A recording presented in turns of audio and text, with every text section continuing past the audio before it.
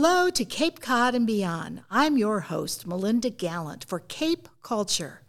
We're going to discuss a little bit of everything, from music to art to theater to business and anything else we might want to chat about. Maybe even a little gossip on the side. So here we go.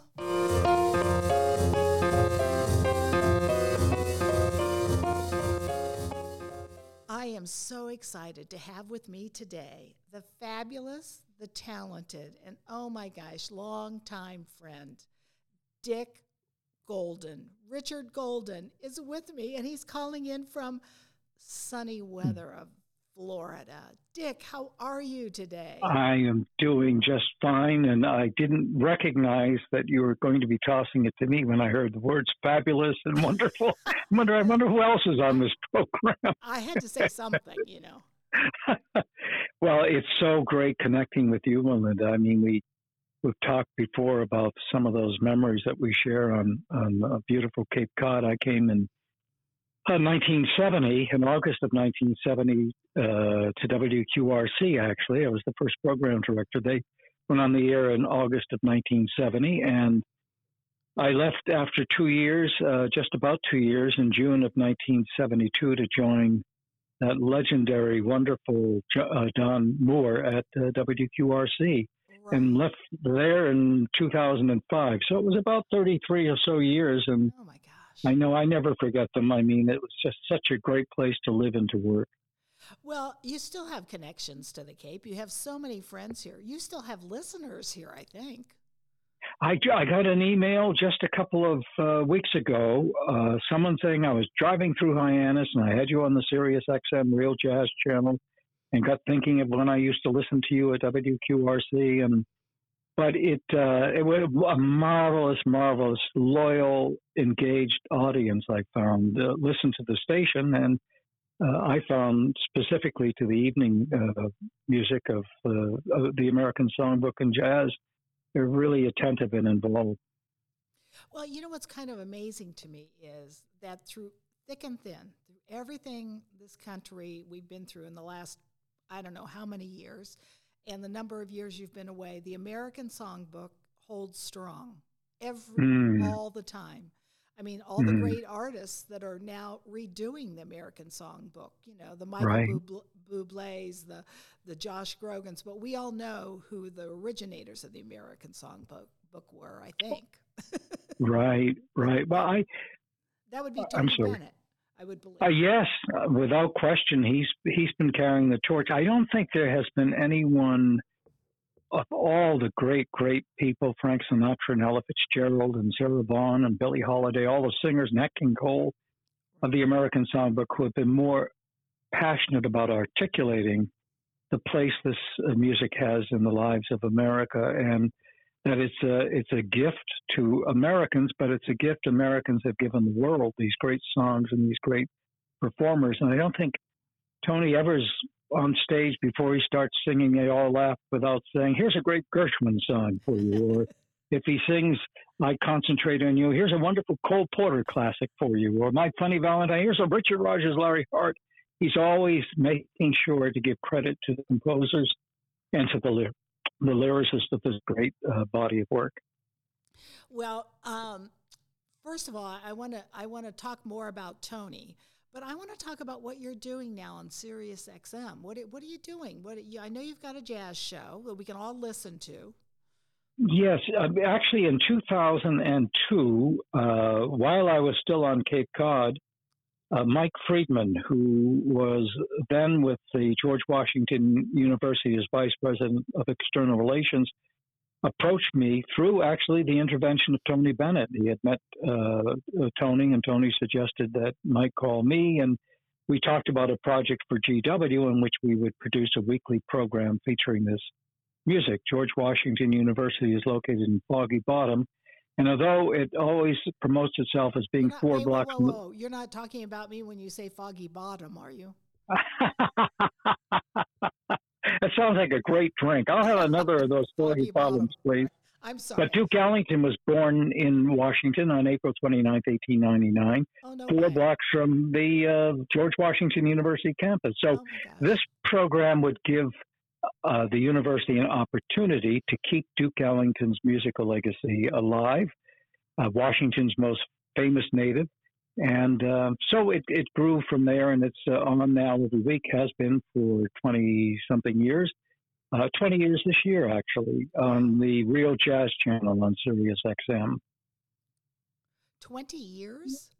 20 years, and it's a Oh, my partnership gosh. with the John F. Kennedy Center for Performing Arts, the Duke Ellington School of the Arts, Wow. which is in Georgetown. Yeah. And Tony Bennett and his wife Susan established a foundation called Exploring the Arts, Tony Bennett's Foundation for Education in the Arts. Uh-huh. And after they started that, they built the Frank Sinatra School of the Arts, a high-tech school for the performing arts in Astoria. And they award funding to public high schools for arts programs throughout the country. So it was a very nice, I think, collaboration, and, it's worked out very well. Well, I mean, it's amazing to me the connection to all the jazz artists that you have. I mean, I think Yeah. you've known not the not the ones that were born in the 1800s necessarily. That would make you too old. However, you do know so many jazz artists. Dave Brubeck, obviously Tony. Did Well, Tony? I didn't mean to interrupt, but you No, that's all mentioned right. Dave Brubeck. David Warren Brubeck and Michelle Obama received honorary degrees from the George Washington University in 2010, and the commencement is on the National Mall right below the Washington Monument, and it's like a pageant. I mean, about 30,000 people there, and my charge that weekend, several things, but one of them was to be sort of the companion for Dave and Iola Brubeck and Dave's manager, Russell Gloyd. And it was just terrific. We had some wonderful moments on Friday and Saturday. He was on campus. And Wonderful. when it came to Sunday and the commencement, he made sure he got his regalia on, and he and I were standing around, and I was going to take him up the back way. He wasn't going to process. He was 89 years old, and I was going to take him up the back way onto the stage, and very discreetly, so the audience wouldn't notice. And as we were standing there, and I was ready to bring him up, he looked around and he said, "Dick, am I the oldest guy here today?" And all these incredibly handsome and beautiful graduates with their regalia. And Sure. I said, "Well, Dave, it actually, in a way," I said, "you're probably one of the youngest people here. If you were measuring a person's spirit, you've got to be one of the youngest people we have here." And I said, "But Dave, I'm not really good at math, but I was crunching the numbers the other day, and I was thinking, when you were 20 years old in 1940, and you had an opportunity to meet a 90-year-old person, that 90-year-old person could have said to you, I remember when Lincoln was assassinated." And he said, "Oh, no, please don't tell me that." Oh, that's great. So it's all a matter of a state of mind. And, That's true. and you learn so much from these masters. They're just amazing. Their lives have been dedicated to creativity and to lifting the human spirit through their gifts. And so they, I think, hold they each contain so much wisdom, I think, that we all can learn something Well, from. I'm going to say that you have a lot of stories and a lot of wisdom about some of these fabulous songwriters. You know little bits and pieces about Cole Porter and so many others. Off the top, and this is off the top of your head. I know it's not quite fair, but you must be able to think of something about one of them, some little story you could tell us.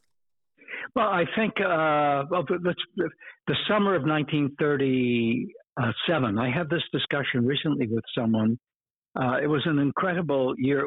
It's July 1937, and the headline in the New York Times and all across the country was, in 1937, in July of 1937, composer George Gershwin, 38 years old, dies of cerebral hemorrhage in California. Mm-hmm. What?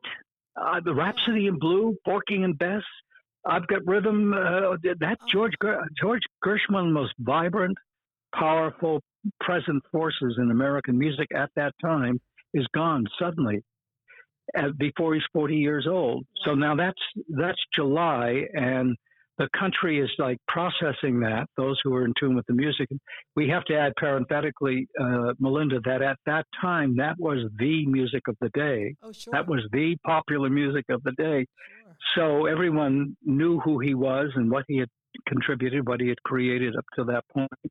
So that's July. And then in October of 1937, the same year, almost the same season, the headline is that Cole Albert Porter is severely injured in a horse accident on Long Island. Oh my The horse he gosh. was riding reared up and fell, collapsed, broke all the bones in his legs, and he was a paraplegic for the rest of his life, for another 40 years or something. Yeah. But through all of that pain, he wrote all of that Isn't that great music. amazing? So there are Wow. so many stories like that that I think when you listen to one of the songs, when you listen to Frank Sinatra singing "I've Got You Under My Skin" or "Night and Day," a Cole Porter song, it kind of adds a certain level of appreciation that might not have been there before. Now tell me, Dick, who was your first person, famous person, maybe in jazz or whatever, that you ever interviewed? I was barely out of high school, and it was in 1963, and Oh, it was at John. I was but a mere child back then. But it was at the Hampton Beach Casino in New Hampshire, and I was working my first radio gig full time Hmm. at WBBX in Portsmouth, Hmm. and I had the great opportunity of doing an interview with Count Basie, William James Basie, who, with his band, was appearing at the Hampton Beach Casino. Wow. And I was so nervous. I had a Wallensack tape recorder, I remember, and Basie was known, for an economy. The way he played very few notes, but every single note that he played had significance and meant something. And he spoke like that too. Wasn't loquacious. He didn't get long like me, long responses to questions. But I noticed that night, and it was kind of in retrospect, only after I got through it, I was so nervous. But I remember listening back to the interview thinking, my God, Basie is talking an awful lot. Every time I ask him a question, he goes on for a paragraph or two. And where are you going from here, Mr. Basie? Well, actually, the band and I are on our way to California to record an album with Frank Sinatra. That's And we're so amazing. looking forward to it. And he went on and on. And it wasn't until years later, Melinda, I Oh my realized gosh. this guy discerned my nervousness, but he also discerned in me that I had a true ambition to do a good job and that I really was, flattered to be in his company and his orb. Sure. So he was trying to help me through the interview by Oh. giving me these long That's great. answers. And so that was the first one, and it was a wonderful, unforgettable experience. And of all things, in 1971, when I was at CIB, we did a live interview program on Monday nights, and I hosted this particular one when Tony Bennett and Count Basie were appearing in concert at Dunphy's Oh at my the gosh. racket club, where they used to take the tennis courts out and fill it with seats and have Oh my concerts in gosh. there. Oh my And it gosh. was a benefit concert for the Archdiocese of Fall River. And I did a live interview with Basie and Tony Bennett, and who walked in, a Cape Cod friend of both Basie, but Bobby Hackett. Oh no way. I mean, is that like Oh my gosh. unbelievable? So, but I just remember, I think what I've learned from that when I talk to young people about doing is just do your homework and come up with some questions that they're not asked all the time. Well, what advice would you give to someone who wants to play the piano, Mr. Basie? Right. Find out some interesting facts in their life, things that they had to overcome or Sure. causes they may rally around, but they don't get a lot of publicity for that sort of thing. And the person being interviewed will respect you. They'll say, Mom, at least to themselves, this guy took the time to do the research, Sure. and that kind of relaxes them, and there's a sense of authenticity about the interview. So it's That's been fun. that's great. Well, you are a radio institution. There's still to this day, and I know that even though you're living in someplace warm and sunny. I won't hold it against you. Uh, I promise. But you were, for many, many years, a Cape Cod institution, and you were so involved in the community. I know you and myself and Neil Aneri, back in yes. the day, we did First Night Cape Cod in the early 90s together for, I guess it was 3 years. It was quite fun, 3 or 4 years. Right. And you were always giving of yourself to the community. And, I think we miss that now. We miss people like you that did that. They're still out there, but usually somebody has an agenda, and I never felt that you had an agenda to do anything other than just to help. So I just want to give you that compliment. Well, I appreciate that so much, and I think they characterize it as paying forward and showing appreciation because look at you're still there. Can you think of another place that's more ideal to live than Cape Cod? It's like one of the most beautiful places, and the audience, that great spirit was reflected in the audience. And I also had the good fortune of, first of all, working for Don Moore, who put QRC on the air in the summer of 1970. And all of those fantastic John Miller and Frank Broadhurst and Dennis Dever and Rebecca Pierce and John Basile, Janet Sheehan, all those people, Donna Growe, a great, great collection of talented, gifted people at the radio station. And then when Don sold the station to Greg Bone, who had been in the sales and marketing department, Greg had that same spirit of giving back. And very early on, right after, I think it was the week that he bought the radio station, the folks from the Arts Foundation approached me to set up a meeting with Greg to see if Greg and QRC would help be a corporate sponsor for the first Pops by the Sea. Oh, I remember. Yes. And I thought, gee, I'll be honest with you, Greg has just made this big financial commitment. He's just purchased the station. I don't think, he's in the position, but I will mention it to him and see. I mean, I know he loves the arts and support it. And I went to him, and without batting an eye, he said, we're in. We're going to do it.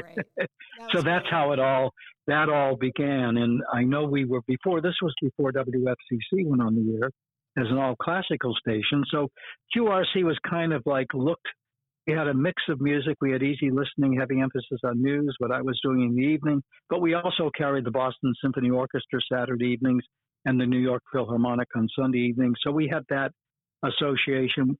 And that evolved. We were very strong supporters of the Cape Cod Symphony Orchestra and Royston Nash in those days. Oh, yes, Royston. What a great treasure that is. It continues to be on Cape Cod. So I got caught up in, I guess, the spirit of those people who were creating something that just lifted the human spirit on Cape Cod, the arts. And you had the same thing. You were an artist. I mean, you were a writer and an actress and a lover of music, and you brought that to the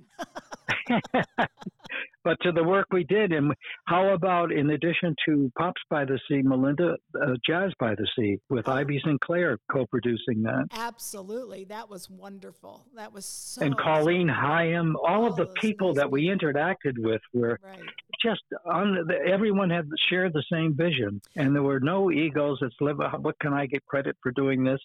They lived there. They wanted to preserve the beauty of that area. And they know the arts is consistent with that.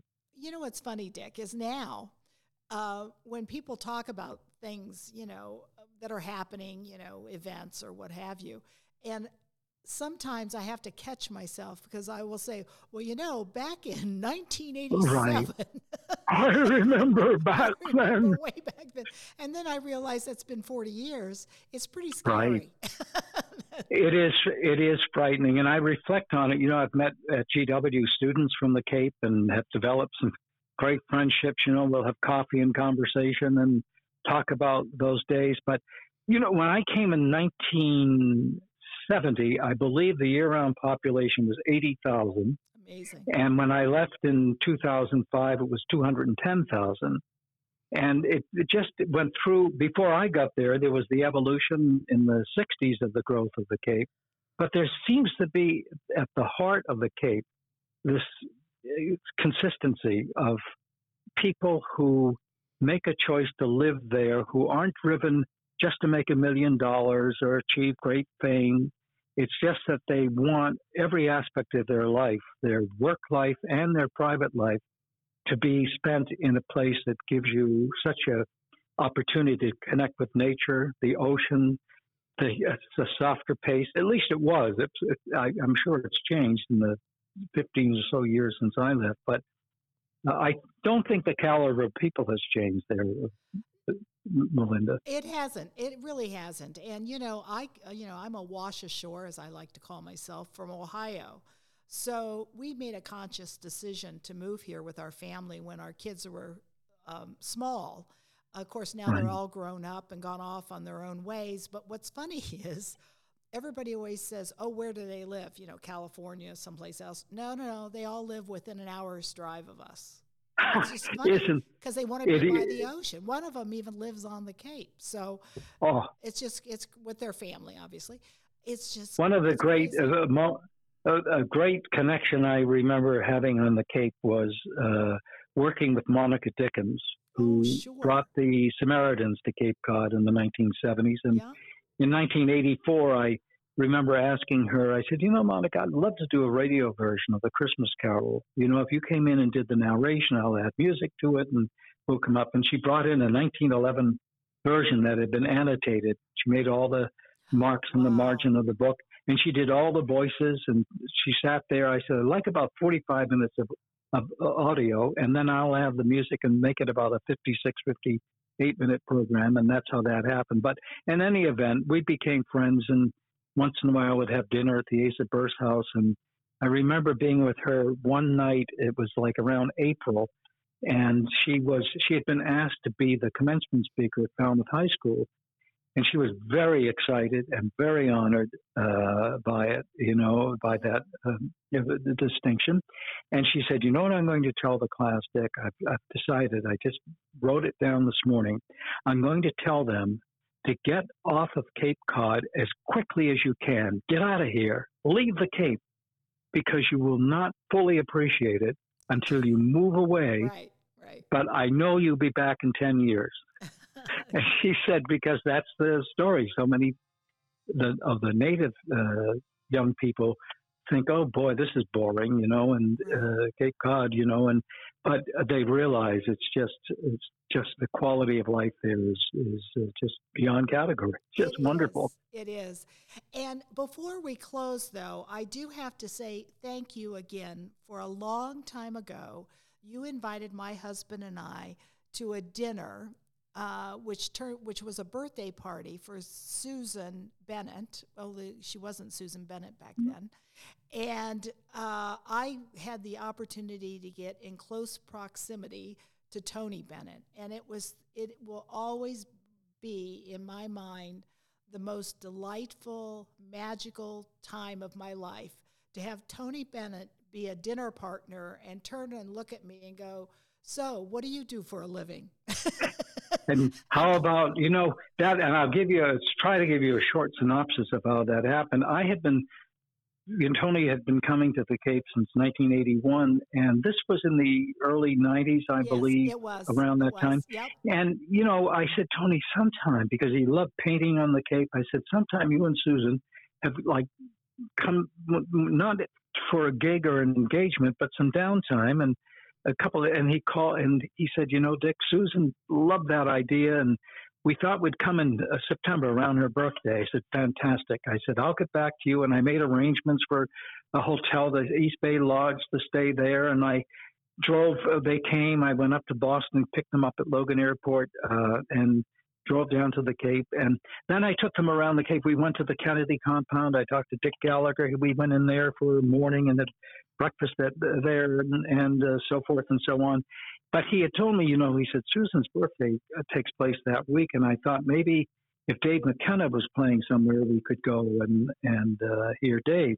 Well, I said, let me work on that, Tony. And knowing that if he went to a public place, he'd be besieged by people, that sort of thing.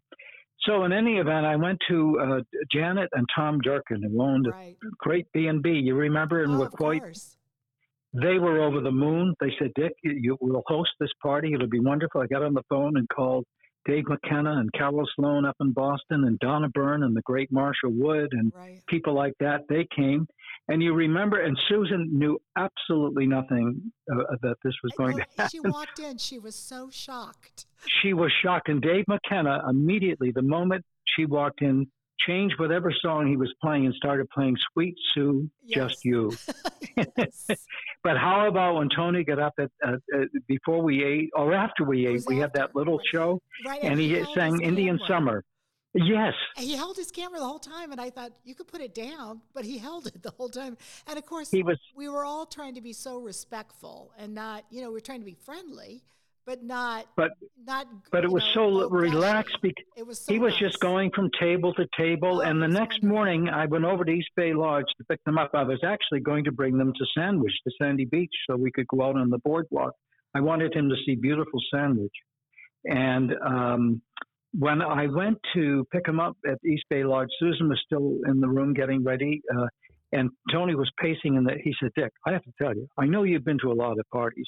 He said, but I have to tell you something. That party last night was one of the best parties I've ever been to. Susan was on the phone with her parents out in California for 3 hours.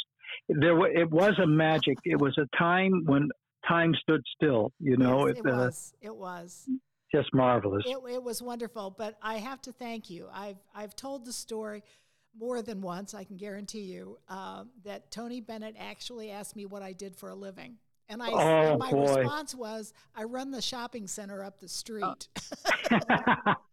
Well, Duke Ellington said about Duke was a great friend of Tony's and was about 20 years older than Tony, but sort of a surrogate dad. Tony's father died of a heart condition when Tony was 9. But Duke said one thing about Tony that I thought you can understand. He said, with all of Tony Bennett's greatness, he's never needed a larger hat size. There you go. And you saw him up close, and there he is. What do you do? Right. He wasn't thinking about himself at all. He was thinking about not at all. And he wasn't. And again, we were all being very respectful, right? Which we should have been. However, he was so down to earth. He made it so easy to be respectful, if that makes any sense. Yeah. It was to be nice. It was a beautiful party. It was so natural. Everything. Yes, the food was fantastic. The Durkins had gone over to Nantucket and gotten that fresh seafood we had that night, and it was wonderful. It was just a very memorable evening. Yes, it was. And the other thing too is, everybody knows what the Bennett family is now dealing with. And I just have to say, too, the last concert he did with Lady Gaga, of which I bought the album right away, was just amazing. He's an amazing man, and I'm sorry that the family has to go through this, but you know what? He's doing it with such grace and such poise. He's an example for all of us. He's a one of a kind, that's for sure. He sure is. So, Dick, I'm going to have to let you go. I don't want to Thank you. This go. has been so, if you're fond of sand dunes and salty air, quaint little villages here and there, it's been such a great pleasure, and I feel I'm back on Cape Cod, Melinda, hearing your voice and sharing some wonderful memories. Well, it's been my pleasure. Well, I hope we get to do this again. I would like to do this again sometime. We will. I would love that. And Thank you. I know you're going to feel really bad that you're down there in the sun. So. Well, thank you so much for everything, and I hope you folks enjoy a beautiful 2022. And you too. Thank you. Thank you. Cape Culture, produced by Melinda Gallant, edited and engineered by Beth O'Rourke, and brought to you by WSCR, Sandwich Community Radio.